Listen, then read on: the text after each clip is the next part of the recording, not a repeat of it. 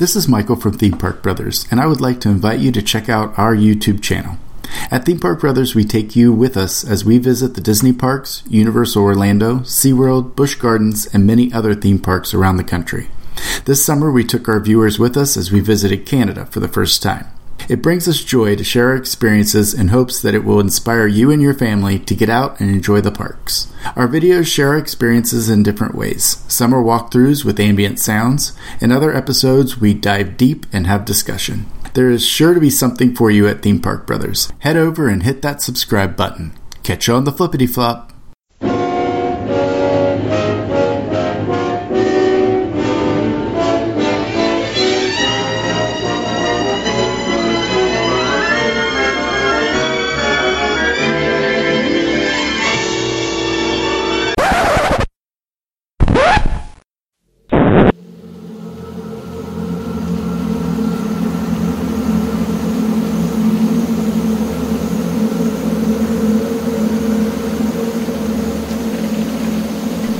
Hello, welcome to the Dub-D-Dub Review, and this is our Halloween special. I'm your host, Chris Malik, and I'm joined by my co-hosts, Peter Panacorvo. Peter, how are you? Good, how are you? I'm doing okay. Stacy Nyman, how are you? I'm good. Does my voice sound like one octave deeper? Am I giving like that spooky Halloween sound right now? You're giving a good Halloween voice, yes. I credit to the cold. I credit to the illness. You timed this perfectly. Beautiful. I timed this well. So before we get started with our Halloween show, I thought we'd get ourselves in the appropriate mood here. So we always talk about something good in our life. How about if we go in the opposite direction? Can you tell me something either spooky, scary, shocking in your life? Tell us a story, Stacy, about something that's happened to you. Okay, so I don't think I told this story on an episode. I definitely told the story about my Bishop Hill experience. If you haven't heard that one, feel free to message me.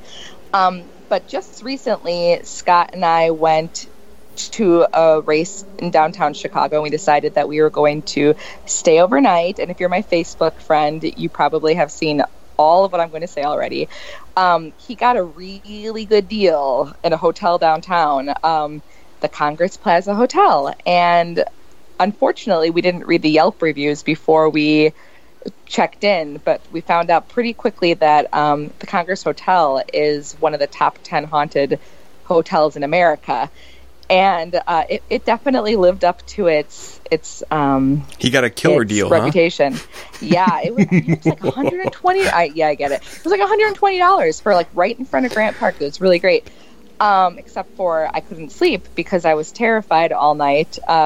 We explored the hotel, looking up some different stories that people had said. We knew what we were looking for after we kind of got over the fact that we were really, really scared. But the scariest thing that happened, I won't go into great details of everything, but the scariest thing that happened was right when we were finishing up, we were going to head back to our room. I was Facebook Living the entire time walking through the different areas of the hotel. We got to the elevator and I shut the video off. As soon as I shut the video off, the lights went off in the elevator area where we were standing. It was like exactly the same time. They were only off for about a second or two, and then they turned back on, and we got our tails on that elevator and got out of that hallway. I went back to our room, but we were so scared at that point, or I should say I was so scared. Scott was definitely not scared. He was tough and strong and protective, but no, he was really scared too. Screaming like a little girl. That was really scary. I don't even have evidence of it, but yeah, so that's mine. I have a lot more stories of that hotel, though. So, Stacy, were people dying to book that offer? They were dying to book it. Okay, Peter, any puns that you could help me with here? My back's getting hurt from carrying it. Come on now. That was a killer story. It was killer. How about you, Chris? Do you have anything? I do have a story. I don't remember if I told this to you guys. So, as a young golf assistant at the golf course I used to work at, the superintendent had this irrigation pond, and at the bottom of this pit, the irrigation pump got disconnected from the hose that actually fed it to the surface. So he was going to go and pay a diver to come in and go and retrieve this pump for him. So, I just started off in the golf industry, but I'm also an Eagle Scout, and I also like to think I'm a really good swimmer. So I said, well, how much are you paying this guy? And he was, well, diver pay is pretty expensive. Even to get him out here, it's going to be like $150. And I'm like, cha-ching, $150, that's no problem. I'll do it for you.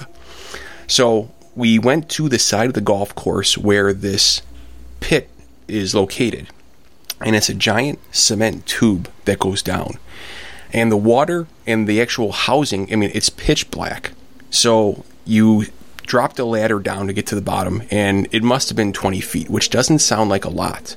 But when the actual size of the pit is maybe 15 feet wide at the most, when you go down 20 feet, that pressure is pretty intense. Plus it's black. So I think I can do this, right? So here I am. I'm in my golf attire. I take my shirt off and my golf shorts, and I go and take the steps down this ladder to go down this pit. And for some reason, I can't do it. I can't get down. Like, it's the blackness of the water, right? So I just can't do this.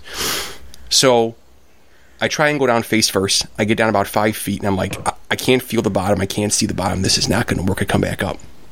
But I'm like, I can't go back to the pro shop telling these guys I couldn't do this.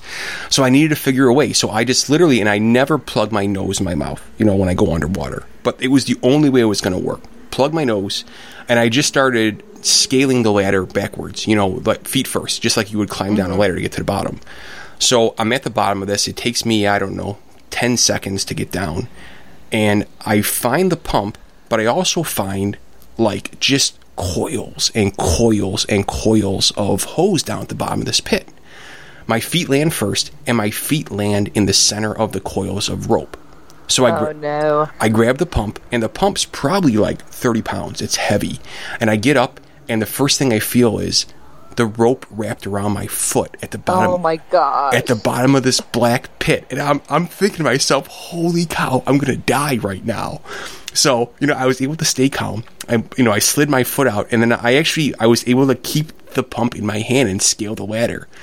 But I swear, there's only been a few times that I felt I was going to die. That was one of them that I thought, this is going to be a really bizarre death. That I'm at the bottom of this pit, 20 feet down. No one's going to know I'm down there except for the superintendent trying to wait for me up at the top. It was inevitable doom, but I escaped. And I bet you're probably only down there for 20 or 30 seconds, but it felt about an hour longer. About an hour. Yeah. How long ago was this? How long ago was this, Peter? Yeah. How many years ago? Oh man, this was back when Oak Meadows was operational. So I've been around for, let me think here, 20 years. This might have been 15 years ago, maybe 16 years ago.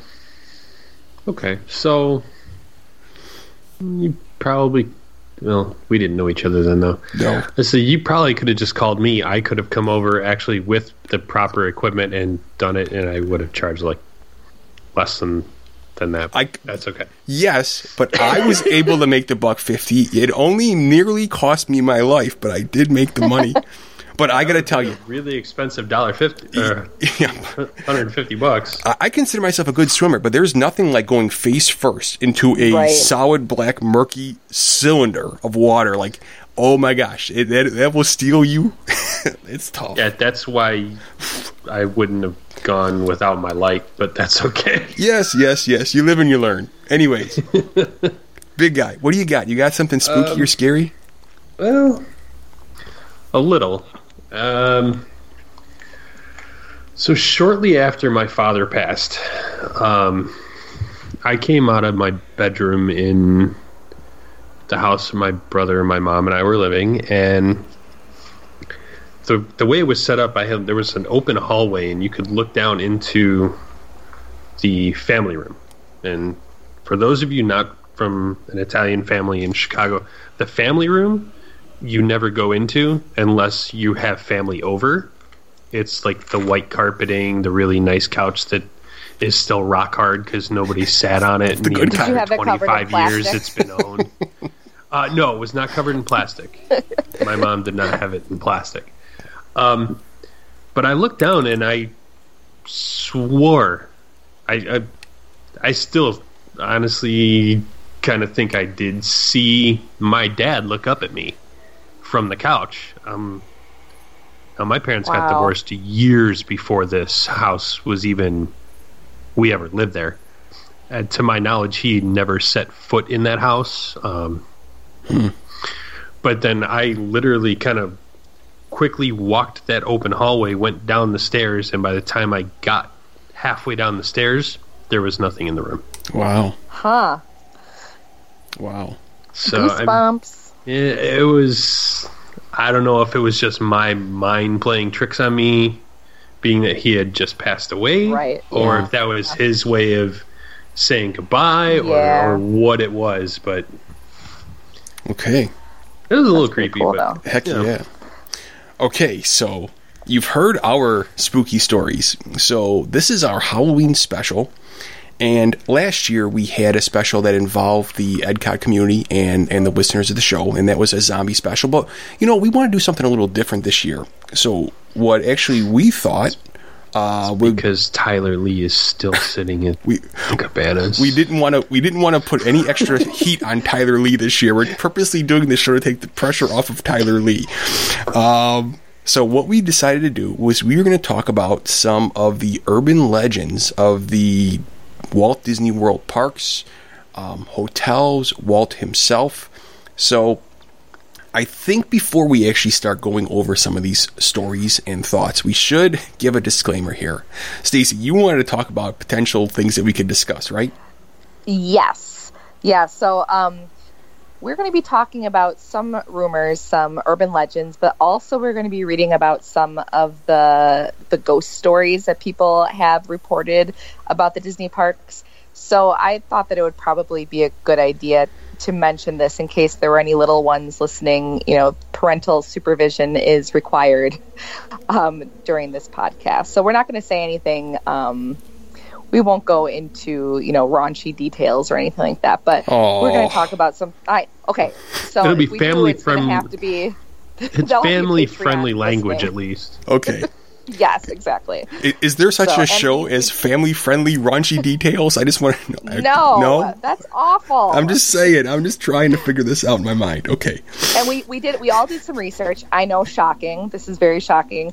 And we got all of our research from the internet. So we know that these things are going to be all quality, reputable sources. No, we did not get them from all reputable sources. Some of these are not reputable sources. So we're not saying anything is true. Take it with a grain of salt. Wait a minute. You didn't get everything from CNN, Fox News, and CSNBC? Or MSNBC, whatever they're calling themselves this month? Kind of. No, I did not. Kind of. Maybe. Okay, neither did I, so that's good. Peter and Stacey. I didn't either, so I'm just making sure. Before we end this show, though, I'm going to come back to you. I'm going to give you some time here. I want to know your top 2 Halloween movies before we end this show. So think about them for a while. Okay? Sounds good. So we thought we would just go and gather up some stories. And, we're going to go kind of around here because we know there's so many urban legends. And so we're going to talk about things that might make you blush because they may be age inappropriate, but we're not going to go in crazy detail. You know us better than that. We're going to talk about the ghost stories, but we got so many to go through. We're just hoping that we just entertain you a little bit. So, Stacy, why don't you hit us up with the first? What do you want to talk about? All right. So my first one comes from the LAist website. I'm not quite sure about the reputability, but we're going to go with it. These are some sketchy sites, aren't they? There's a dead body at Disneyland. The Pirates of the Caribbean attraction. Well, there used to be. Okay, spoiler. Peter! She's telling the story, Peter. Let her build it up. Come on, now. Because it's a hot shot. It's a hot spot for rumors. Now you have me all flustered. So, according to legend, Imagineers decided to use real human bones when constructing the attraction because the fake bones didn't look dead enough. Supposedly, they got the bones from UCLA Medical School. One skeleton reigned over his treasure, 2 played a game of chess, and another met his end when he was stuck with a sword. They say the skeletons remained for many years until they were eventually swapped out for fake ones. However, some believe that the skull and crossbones behind a skeleton lounging in the bed are real. A cast member supposedly told the Disney blog, The Disney Dose, that the skull was real on video. And we all know that when a cast member says something, it is 100% the truth. Gotcha. Okay, I've seen this as well. Do you think it's an accurate story, Stacy? Do you think it's what do you think about this? I wouldn't doubt that it could possibly be real. I mean, I guess I don't have strong opinions one way or the other. I wouldn't be offended if they had real bones in the attraction. Yeah, so that's the question: is would it bother you? No, I encourage it. Put it in, right? Yeah, exactly. Especially if somebody, if they gave. I mean, I guess they wouldn't probably give permission to give their body to Disney, but I would. I'd give my body to Disney. Why do I think she's going to regret this show? Why don't we not go with that? Let's take that part out. This is not good. This is not good. That was not meant to be something that makes people blush. JJP, I just stop it. Oh, just God, stop JJP's it. listening. Stop it. All right, Peter, you want to go next, buddy? Well, if we're going to be talking about Pirates of the Caribbean, I think we've all heard this one. I think we need to acknowledge our buddy George, because if we don't, the ride's going to break down. Yes, acknowledge George, please. So apparently, George was... Okay, so here's the thing. Supposedly, George was the name of a welder that was killed during the construction of Pirates of the Caribbean in Florida. Depending on who you talk to, he was either crushed by a beam that fell, and other people will say that he fell from the burning city area of the ride and died after his fall. And supposedly, if somebody says while riding it, "I don't believe in George," the ride will break down. It is also said that if the opening staff in the morning and the closing staff in the evening do not say good morning or good night to George, he gets a little cranky and the attraction will break down. Well, there's nothing that really says George exists. But for the sake of making sure that I don't get stuck on Pirates, I believe in George. I believe in George. I believe in you, George. You've got this. Well, I want to see what happens now. I'm just that kind of guy. Oh, Chris. I'm not riding with you then, right? Because I don't feel like getting my feet wet. Okay.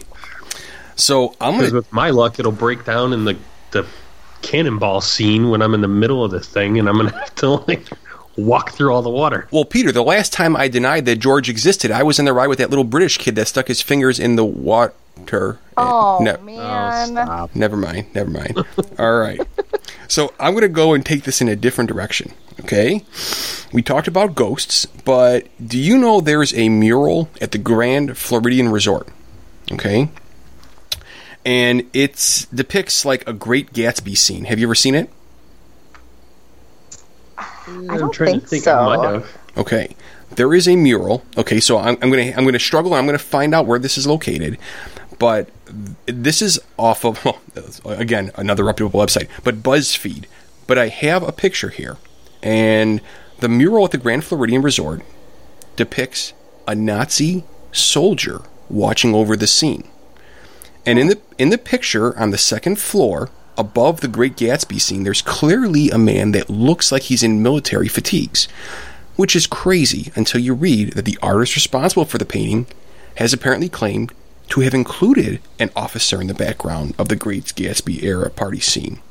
So I have to do more research on this, and that comes actually from verification from Snopes as well too. So interesting. I have to go and do a little more research on this. So this is probably where we should say part of this show is going to be entertainment. We're hoping to verify some of these, but they were too good and too juicy to not include in our National Enquirer Halloween special. Absolutely. So, Stacy, you're up.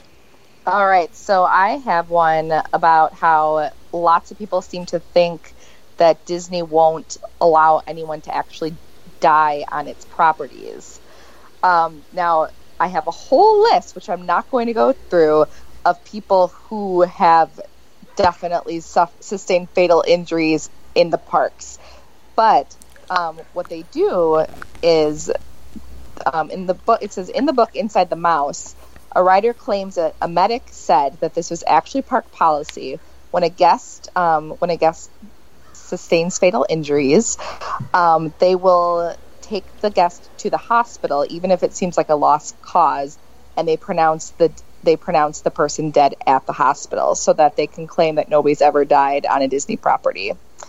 And it says according to Snopes. So Snopes, we know, is a pretty legit site. So I think that's super interesting. Interesting.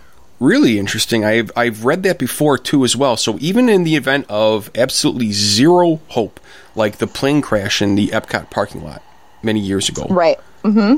So even they would have to they would have to provide resuscitation until they reach the final destination. Is that correct?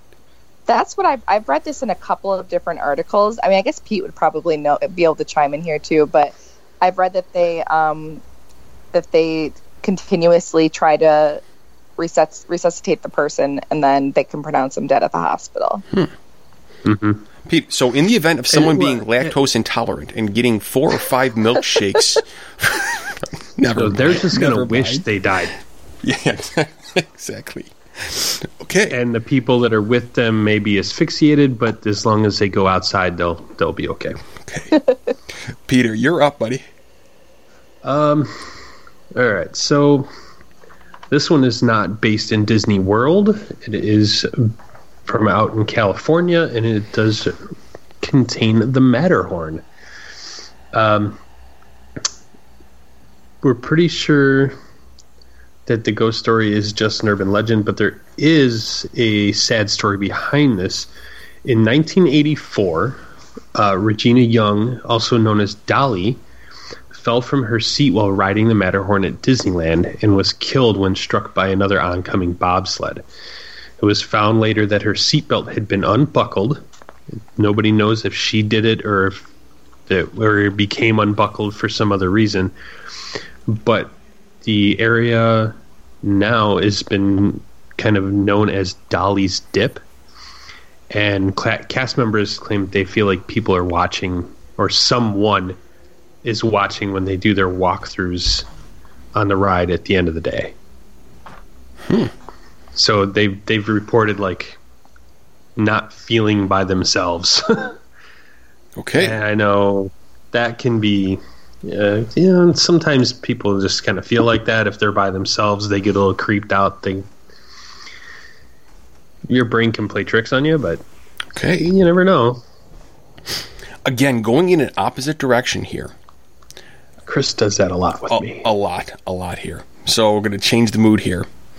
There is a scene in Who Framed Roger Rabbit. Have you ever heard about this, guys? Where Bob Hoskins, he goes into the men's room. Have you heard about this at all? No, I haven't. Peter? Okay. On the wall, in the background of the scene, there's a phone number. And the phone number was legit. Do you know whose phone number it was? And it was legible in the Laserdisc version, and then later on they removed it in later versions. Do you know, Peter? Who's? Do you know who it was? No. The home phone number of then Disney CEO Michael Eisner was in Who Framed Roger Rabbit, and then it was obviously removed in later versions. That's crazy. I don't know about spooky, but crazy. Okay. That is crazy. Stacy, you're up. All right, I'm going back to spooky. I have, well, maybe I won't do that one because I think that Pete might want to do those. Hold on one second. I have... Hang on, wait a minute. Pete, can we give him some spooky sounds in the middle of this? Okay. I can't do that while I'm trying to talk, yeah. That won't work. That's why I said Peter. Okay, so I have one that's called Mr. One Way. So this is kind of, this comes after George. So like George, Mr. One Way is almost certainly an urban legend, one of the most passed around ghost stories clinging to the Disney parks. It's also the one with the most variation. The one thing that most versions do agree on is exactly what he haunts and where. Space Mountain at Disneyland in California. Some accounts describe Mr. One Way as a red-haired man with a red face. Others say he's a kid dressed in 70s era clothing. The stories say he tends to hang out in the queue for Space Mountain, although whether or not he talks to people while waiting varies depending on who you ask. The red-haired man apparently doesn't, but the boy does. Although it's worth noting that the kid version of Mr. One-Way doesn't have any knowledge of the changes made to the park since the 70s. According to some video footage I found, though, Mr. One-Way doesn't wait in the queue at all. He appears only in the actual ride cars, approaching them from the opposite side of the waiting area, the side on which people are supposed to exit the ride, and sitting down in empty seats he can find. It is said he disappears right before you hit the final tunnel at the end of the ride. For what it's worth, a second ghost, dubbed Disco Debbie, I think I would like Disco Debbie, is also said to haunt Space Mountain, although her story is even weirder. She apparently, get this, glows in the dark. Wah, wah, wah. That's just some chick that had a lot of white on in the black light, really. Did anyone catch you use the word dubbed? All right, I like that. All right. I did catch that. What? All right, good. Peter, you got a good one for us? Well, we've got a couple from the Haunted Mansion, and you guys know how much I love my mansion. That's why I didn't do them. I knew you were going to want Yeah, well, when you skipped them, I was like, all right, well, I guess that means I can do those. So, Disneyland, California, the legend has it that a little boy's mother spread his ashes in the Haunted Mansion without getting park permission to do so. And ever since that, he's allegedly been heard periodically crying for his mother at the end of the ride. He's apparently been spotted at Pirates of the Caribbean as well, which in California is right next to Haunted Mansion. For what it's worth, though, Disney's official stance on ash scattering is it does not happen. We all have heard that it does happen occasionally, and when it does, the whole ride gets shut down very quickly. Now, there is also one for Florida that says a ghost of a little boy has been seen riding doom buggies, and occasionally there is a photo of a little boy peeking out from a doom buggy looking back at the person behind them. The person that took the picture said that although the child is peeking out looking directly at them, there was no child there when they took the picture. There wasn't a child with the similar age within 20 people in front or behind them in line, and it's only a couple of dune buggies in front. There's no flash used, no visible light, and all infrared. I think we can all kind of glimpse from this one that and Michael Black may have had something to do with this picture. I'm not sure. But Photoshop is pretty amazing stuff. Yeah, that picture just kind of looked a little weird. That picture is about as fake as it gets. Okay, sorry. let me play off your story, okay? I'm going to read from the article right now. I want to play off your story because, well, it would, of course, be my turn. An unnerving story has made the rounds on Disney fan blogs. People regularly scattering the ashes of loved ones at Disneyland and Disney World. Well, today, back then, the Walt Disney did not speak on this matter. I can guarantee you that. The Walt Disney Company. The Walt Disney said, we have no idea. Well, today, the Wall Street Journal, has confirmed the urban legend. And we're not talking about a couple of cases. This happens on a monthly basis. Disney employees even have a special code to report when it happens again. The code is called the HEPA cleanup. HEPA. You know the acronym if you're a vacuum person. All right? You need that kind of filter to suck up very fine particles like human ashes. Okay? So for the recent report, the Journal talked to custodians of the park who have taken part in cleaning up human remains, as well as 3 families who have admitted to spreading them. Okay? So they say, there's been some quotes here. The one quote that I actually really enjoy is the one Disneyland custodian says, "The Haunted Mansion probably has so many human ashes, it's not even funny." That's the quote they get from the Disneyland custodian. Nice. Human ashes have been spread in flower beds, on bushes, in Magic Kingdom lawns, outside the park gates, during fireworks, in displays, on Pirates of the Caribbean, in the moat underneath the flying elephants of the Dumbo ride. Most frequently, they've been dispersed throughout the Haunted Mansion. So it goes on a little bit further, but essentially, you get vacuumed up if they see that, and pretty much put in the trash. Though it certainly wouldn't stop people. Now, I know it's human remains, so, we could probably stop discussion. We actually talked about this, I don't remember how long ago, it was a year or 2 years ago and whatnot, but it's a real practice. And you know what?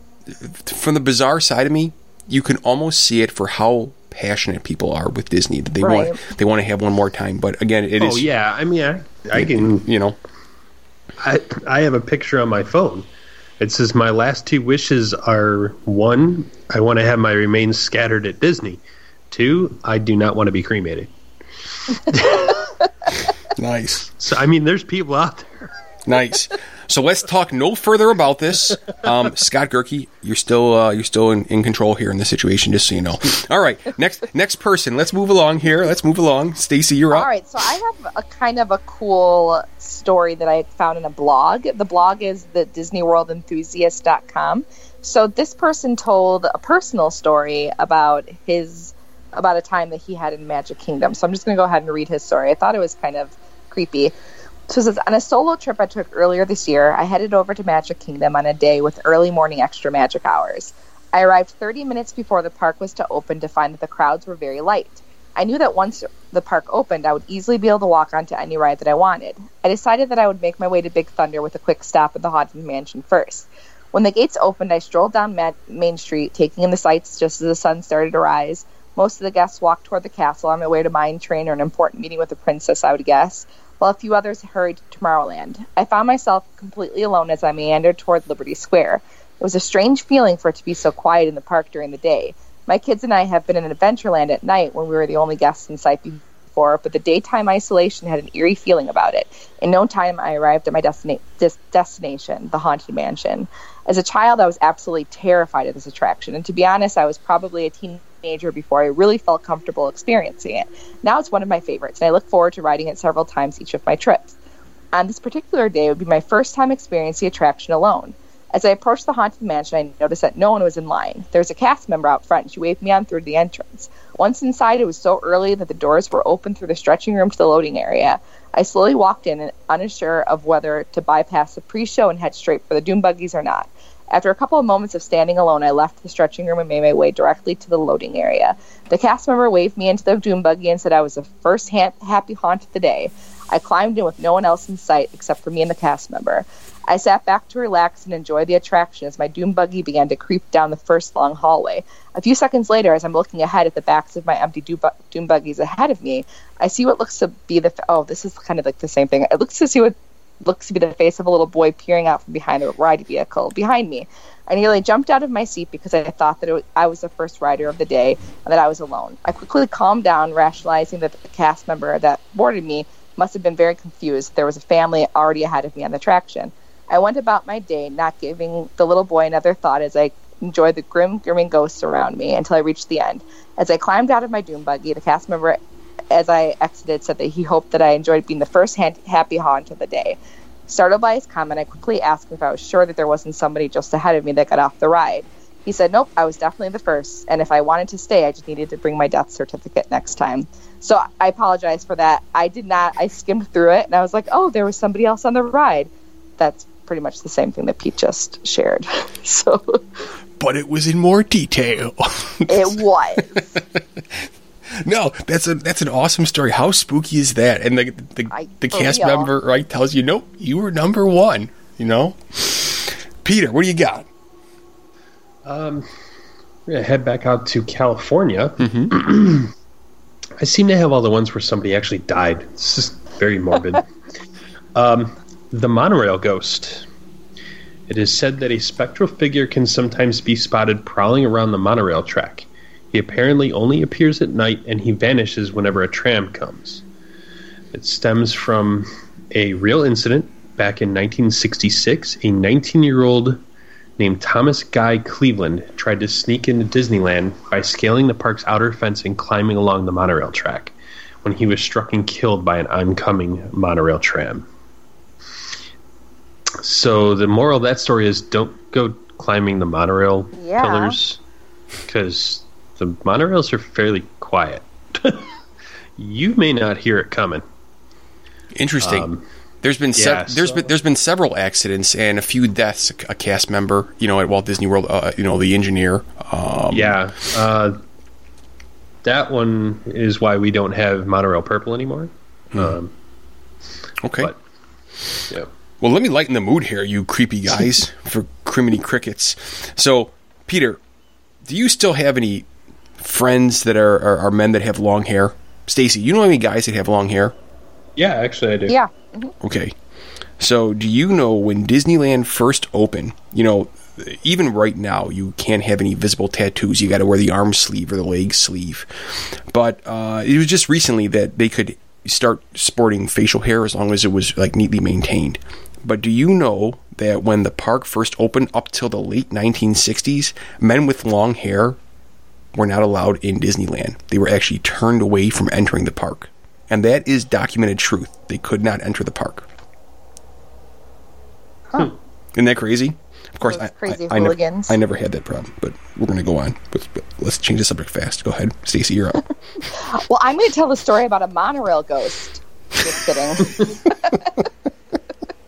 That sounds intriguing. Climbing a Please, fence. go right ahead. Or there's this boy in the Haunted Mansion. Don't do that. My story, or my next one, is about the Tower of Terror. Chris, do you know about long hair? Very good. Very good. Well, we all know Chris doesn't know much about long hair. There was a time, though. There was a time that I had longer hair than I do now, which, of course, is not very difficult. Well, that but doesn't take much. no, Peter, in high school, do you know I had long hair in the front? At the time, I was listening to a lot of new wave music, and I had long hair in the front. I got to go dig up a yearbook. I got to show that picture to somewhere. Maybe I'll put it on EdCot. The big, long front hair that I used to have. I have to go dig that up. That's amazing. All right. Let's move along.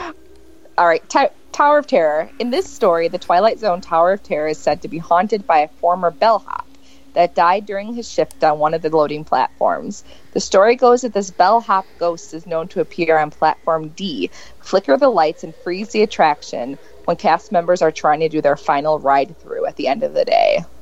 Now, that would creep me out if I was a cast member working there, and it's like the final ride-through. There's no guests around and things like that start happening like that. I think I don't know. That's creepy to me. Even if nothing did happen at the end of the day, I'd still be creeped out every time we had to do a final ride through. Okay, you guys remember me telling you about how when I was at studios for Moonlight Magic with B, we rode that a number of times, and we were the only two people on the ride at one point, or at two different points.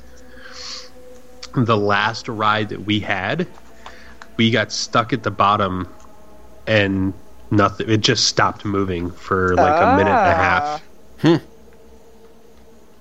So maybe. Okay. I don't know. Maybe it was the bellhop. Maybe it was the bellhop. Peter, what do you got?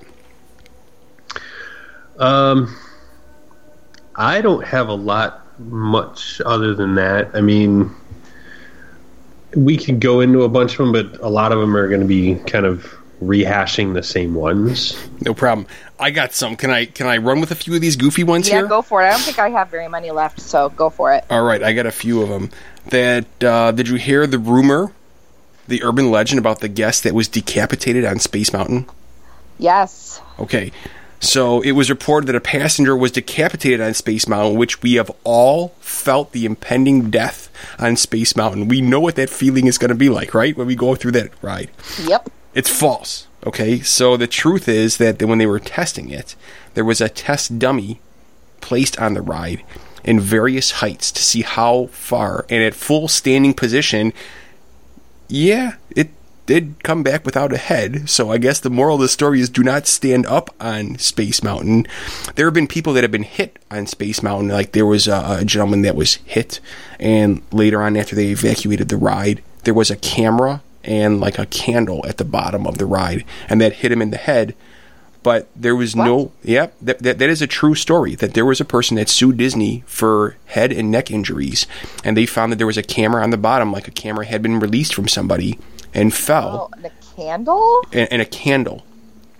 And that's bizarre. They were at the bottom, and that is a true story, but no one was actually ever decapitated.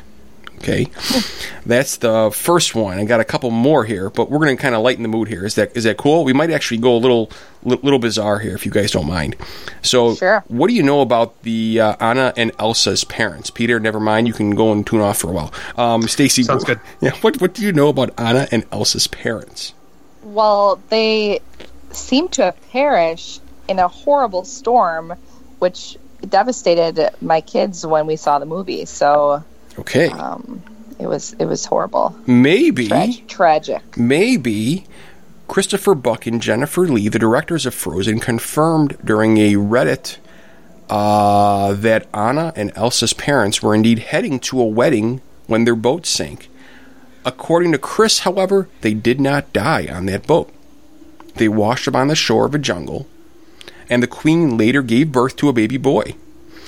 They struggled and built a tree house, but were unfortunately eaten by a leopard. Okay. Sound familiar? Yeah. What is it?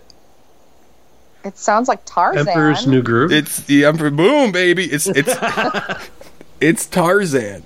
How does that sound for a Disney urban legend? That sounds pretty cool. I don't know about timelines working out, but heck, we're here just to make you smile and entertain you today. I like those. Yeah, I like those conspiracy theory things. Those are kind of fun. Okay, what do you know about Simba when he flops down on the edge of the cliff? What do you know about this? He's real sad. Well, he's kind of sad. We're not going to lose our family rating, but supposedly clouds of dust float off into the sky, and people spot various words in the clouds of dust. Do you know what they spot? Oh no. Yes. What did they spot, Chris? Well, no, Stacey, you said yes. So I'm gonna let you do this one. What? The words S-E-X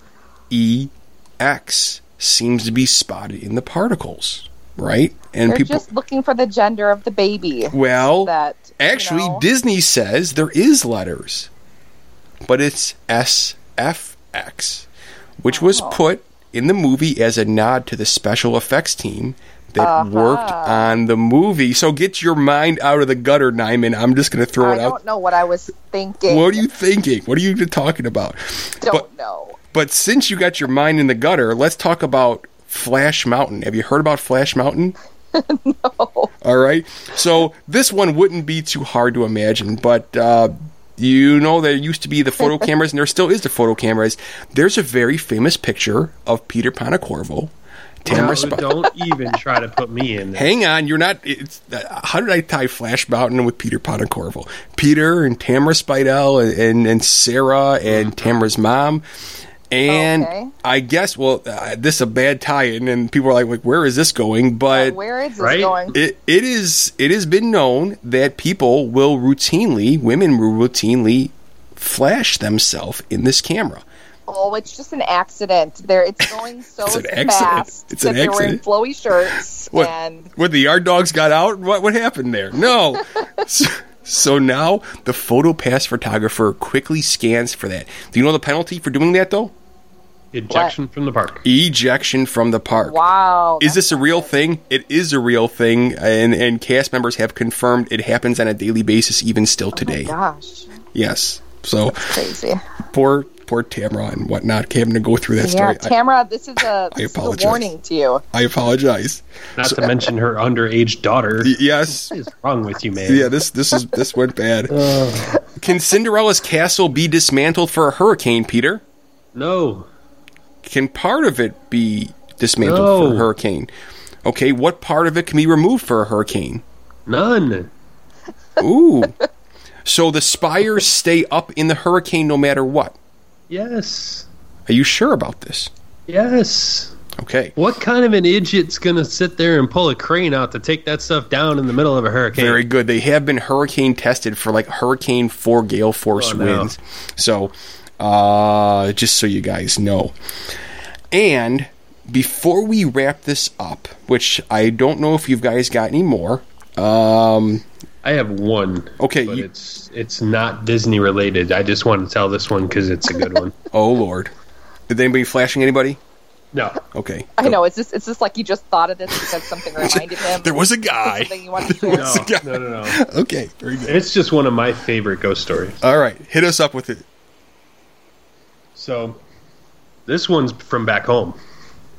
And this one is the story of Resurrection Mary. Oh, gosh, this would scare me so bad when I was little. So Resurrection Mary is a ghost story of the vanishing hitchhiker. The legend is based outside of Resurrection Cemetery in Justice, Illinois. And Mary is considered Chicago's most famous ghost. Since the 1930s, several men driving northeast along Archer Avenue between the Willowbrook Ballroom, previously known as the O'Henry Ballroom, and Resurrection Cemetery have reported picking up a young female hitchhiker.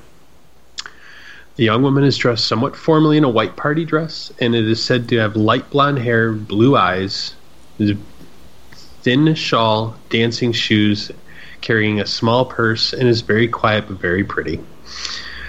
When the driver nears the cemetery, the young woman will ask to be let out, and she disappears into the cemetery.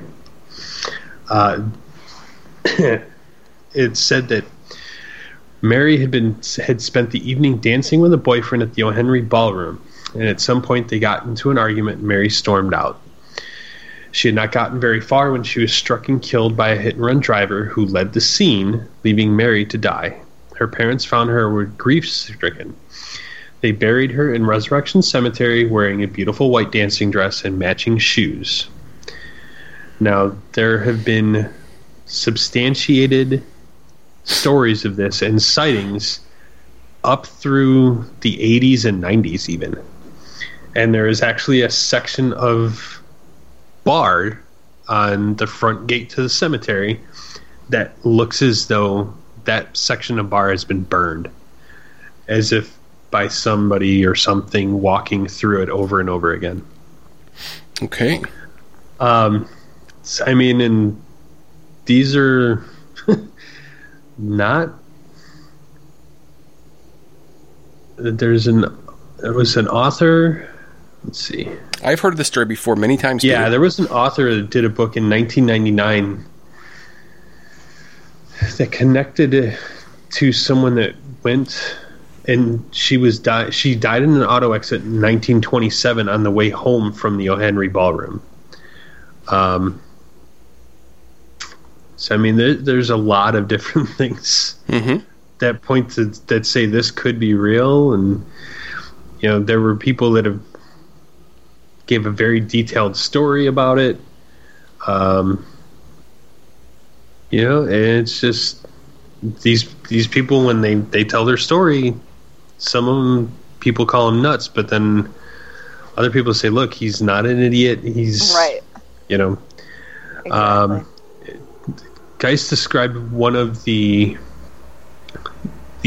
storytellers as not an idiot or a maniac, but rather, in his own words, a typical 52-year-old working guy, a veteran, father, Little League baseball coach, churchgoer, the whole shot. The simple explanation is that you picked up Chicago area's preeminent ghost, Resurrection Mary. Mm-hmm. So, Crazy. Well, let's end with one more Disney urban legend, if you would, okay? But I want to make this as legit as possible because it is the granddaddy of all Disney urban legends, and we actually debated doing a show on this, and we couldn't quite pull it off the right way. So we had to go legit with the story, quoting PBS.org. So this is legit. And this is by Dr. Howard Markle, How a Strange Rumor of Walt Disney's Death Became Legend. So what can you tell me about what you know about Walt Disney's death, Stacy and Peter? What is the pervasive story about this? do you want to know what the urban legend is, or do you want to know what he actually passed away from and everything else? Well, so one touches the other. So let's talk about the urban legend, because I want to read the article. It's going to be about 5 minutes in length, but I want to read the article because it touches on both. But what's the urban legend about Walt? Oh, that they have him frozen in the basement of Disney World. Okay. So, Stacy, you got anything else on that? No, he died of lung cancer. That's Yeah. Okay. There is credibility to the subject of cryogenic, freezing and cryonics and whatnot. One of the best baseball players in the history of baseball's family is in litigation. They have been for years in this bizarre fight over, frankly, Ted Williams' head, which has been cryogenically frozen. And so there is truth to that rumor. So, but the story is that potentially Walt didn't pass away when he said, or maybe he did, and he was frozen to be, I guess, reanimated at a later point. So it is the National Enquirer moment of the show. But we're going to make. That's how he did that, reanimated. That's right? funny. We're going exactly. We're going to make this as legit as possible. Okay, so I'm going to take 5 minutes here. Let me read this to you guys, and I apologize for any mispronunciations. How a strange rumor of Walt Disney's death became legend on December 17, 2018 by Dr. Howard Markle, PBS.org. When you hear Disney on Ice, oh Lord, here we go again. When you hear Disney on Ice, you may think of a wildly popular ice shows featuring Mickey and Minnie Mouse and other skating and hockey arenas across the nation. But there's also a disturbing urban legend that Walt Disney's corpse was frozen in a cryonic chamber containing liquid nitrogen to be revived at a later date. This week, 52 years ago, television and radio broadcasts shared the news that Walter Elias Disney had died. The cartoon mogul who created Mickey Mouse and Donald Duck had produced some of Hollywood's greatest hits, dreamed up Disneyland and Disney World, and was one of the world's most beloved storytellers. He was 65 years old.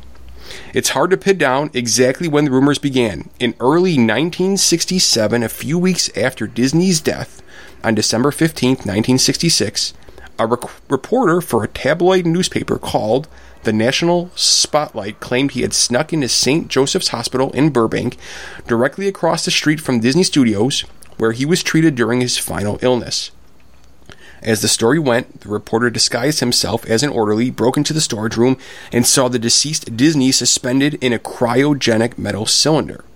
In 1969, the French magazine ICI Paris, and later still the National Tattler in the U.S. advanced the rumors by predicting Disney would be thawed out in 1975. Some went as far as to claim that his burial spot was a freezer stored underneath the Pirates of the Caribbean ride in Disneyland. And then there were several former Disney employees who continued to spread false stories about Disney's supposed big freeze. During the 1990s, these now discredited legends were codified as expert quotes in a couple of less than reliable Disney biographies. To be sure, Disney was a science fiction fan who looked forward to all future advances in science, technology, and medicine. His creation of Epcot, the experimental prototype community of tomorrow, which his brother Roy later slashed into a quasi-World's Fair, was originally designed to demonstrate how Americans would live, work, and survive in the future, and Disney couldn't help but raise some eyebrows in his last film that he produced. Sensing his impending demise, he ordered the cameras to roll as he addressed his department heads one last time, seated at his famous desk. Just like he did during his television show that aired each Sunday, a smiling Walt appeared to make laser beam eye contact with each colleague as he told them of what he expected their performance in their future would be, and that he hoped to see them soon. Some have speculated that he had read or heard of Robert C.W. Ettinger's 1964 book, The Prospect of Immortality, which synthesizes both believable and less likely ideas about cryonics. That book and many others like it have appeared long after Disney's death, predicted a day when medical science advanced far enough to repair the damage the once diseased person who was frozen, allowing cryonics experts to thaw them out and bring them back to life. For the record, there is no solid evidence suggesting that Disney was frozen. The website Snopes.com has produced a superb point-by-point analysis refuting virtually every aspect of the cryonics and Walt Disney legend. Perhaps the most convincing conclusion comes from Disney's daughter Diane, who wrote in 1972, "There is absolutely no truth that my father, Walt Disney, wished to be frozen. I doubt that my father had ever heard of cryonics." In truth, Walt Disney was cremated 2 days after his death, and an urn containing his ashes were interred in the family mausoleum in the Forest Lawn Cemetery of Glendale, California. It was a small private service attended only by his wife Lillian, his daughters, their husbands, and children. A chronic smoker, Disney's staff always knew he was coming down the hall because of his hacking dry cough. He had been in declining health for much of the last years of his life. Fans of the NBC television show Walt Disney's Wonderful World of Color began to notice how haggard and exhausted he looked on the air, and wrote concerned letters to him about how raspy his voice had become. He was a longtime sufferer of chronic obstructive pulmonary disease and emphysema, as well as severe damage to his cervical spine from falling off a horse while playing in a Hollywood polo tournament in the 1930s. In early November of 1966, Disney began to complain of severe neck and leg pain that interfered with the legendary ability to work and create. A chest x-ray uncovered a tumor the size of the walnut in his left lung. An oncological surgeon recommended the immediate removal of the large portion of his left lung. He cleared the most pressing things on his desk and returned to St. Joseph's for surgery on November the 6th. The surgeon found the tumor to be consistent with bronchiogenic cancer. Disney's concern about this extensive surgery was how short of breath he was going to have, but the real problem was that the lung cancer had already spread widely to his lymph nodes and elsewhere in his body. The always energetic man struggled to go back to the studios after the operation, but the chemotherapy and cobalt X-ray treatments drained him of his creative and physical powers. He was rushed back to St. Joseph's Hospital 2 weeks later and died of circulatory collapse on the morning of December 15th. When contemplating his near Himalayan shadow over popular culture, it's not hard to imagine why a Disney on Ice legend is so appealing. Americans never stopped loving good old Uncle Walt and all those wonderful stories, songs, and characters he introduced to the world. Our children and their children continue to thrill the always familiar yet constantly expanding magic that is Disney. Who among us wouldn't want to fantasize about the day he magically came back to life? Boom. What do you think about that? Very good article. Besides my poor reading, but what do you think about that? That is the granddaddy of all. Walt is frozen. His head is frozen. He's under the Pirates of the Caribbean, and none of that appears to be true. But it's such a juicy thought, and perhaps it like harkens back to people's like connection to Walt. They just don't want to let. They just don't want to let it go. They won't let it go. Exactly. It gives them some hope. You know, sometimes people just want to hold on to that hope. Yeah. Gotcha. All right, guys. Like I asked earlier, I need your top 2 Halloween movies. Oh, I forgot about that. Mm-hmm. Peter? I will settle for one good one, but 2 is what I'm looking for. I'm going to go with Monster Squad and Little Monsters. Oh, Little Monsters a good one. Okay. Stacy. They're both dumb, funny, and kid friendly. So yeah, one of them even has Fred Savage in it. For the love of God, come on. Yes, that's why I had such a big crush on him when I was little. All right, I'm gonna pick the Halloween series. Good old Mike Myers. Is that who that is? It is, right? Mike Myers. Yeah. Okay, good. I was like, what is happening here? We watched the whole series in a row in college one time, and it was just like the most fun couple of days that right around Halloween. So, Stacey, I'm total wimp. I'm a wimp with scary movies. I'm angry at you. It is the Halloween series, but it's Michael Myers. It's not Mike Myers. It's not Austin Powers. It's Michael Myers. Yeah, that's why it sounded so weird. Right? I was like, is that right? It was not Austin Powers. That's even better. Me that his mom and his friends called him Michael his whole life. Nobody ever called him Mike. I mean, come on. And no one who ever saw Part 3, The Season of the Witch, ever thought that was a quality movie in any way whatsoever, but agreed. Halloween... That was a horrible one. Season of the Witch is terrible. I don't know... 6 more days till Halloween. Halloween. So, Halloween 1 and Halloween 2, even though they appear in chronological fashion, supposedly after the first one ended, it's completely different because Laurie's hair changes color and whatnot, so you can tell there's a timeline. But if you wanted to watch 2 movies back-to-back, Halloween 1 and Halloween 2, even still today... They're wonderful. They're wonderful around the holidays. I have them DVR'd from like 10 years ago, and I won't like delete it. I just keep on watching. So the commercials are so outdated, but Halloween 1 and Halloween 2 are my favorite. Yeah, those are good. See, I would watch that just for the commercials at this point. Right, me too. I'm watching they're probably more entertaining to me. I'm watching Walking Dead updates from season 1 back a decade ago, but whatever. Never mind. All right, so we hope we entertained you, made you smile, made you laugh, made you a little cringe at our thoughts and our scary stories. But anyways, have a safe Halloween, everybody. Enjoy yourself, and we're going to see you in November. Trick or treat. Bye, everyone.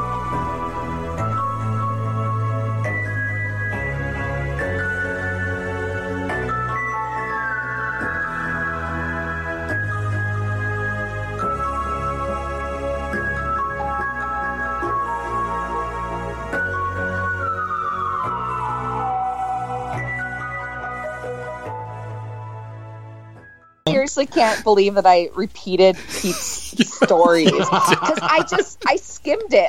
I skimmed the beginning, and then I saw at the end, like I saw the last part, like it turned. There's nobody else in the ride, but I didn't read specifically what he saw, and I was like, I got to the part, I was like, oh crap, what do I do? I'm just gonna go with it. You got no bailout. You had to create a completely new story, and then the person died right there. He didn't do a good enough job. I better do a better one. Terrible. Fired. I especially enjoyed the part where you said, "Oh, this is just Pete's story," as you kept. Oh, this is the one Pete just told us all about. I'm gonna finish what I'm saying now.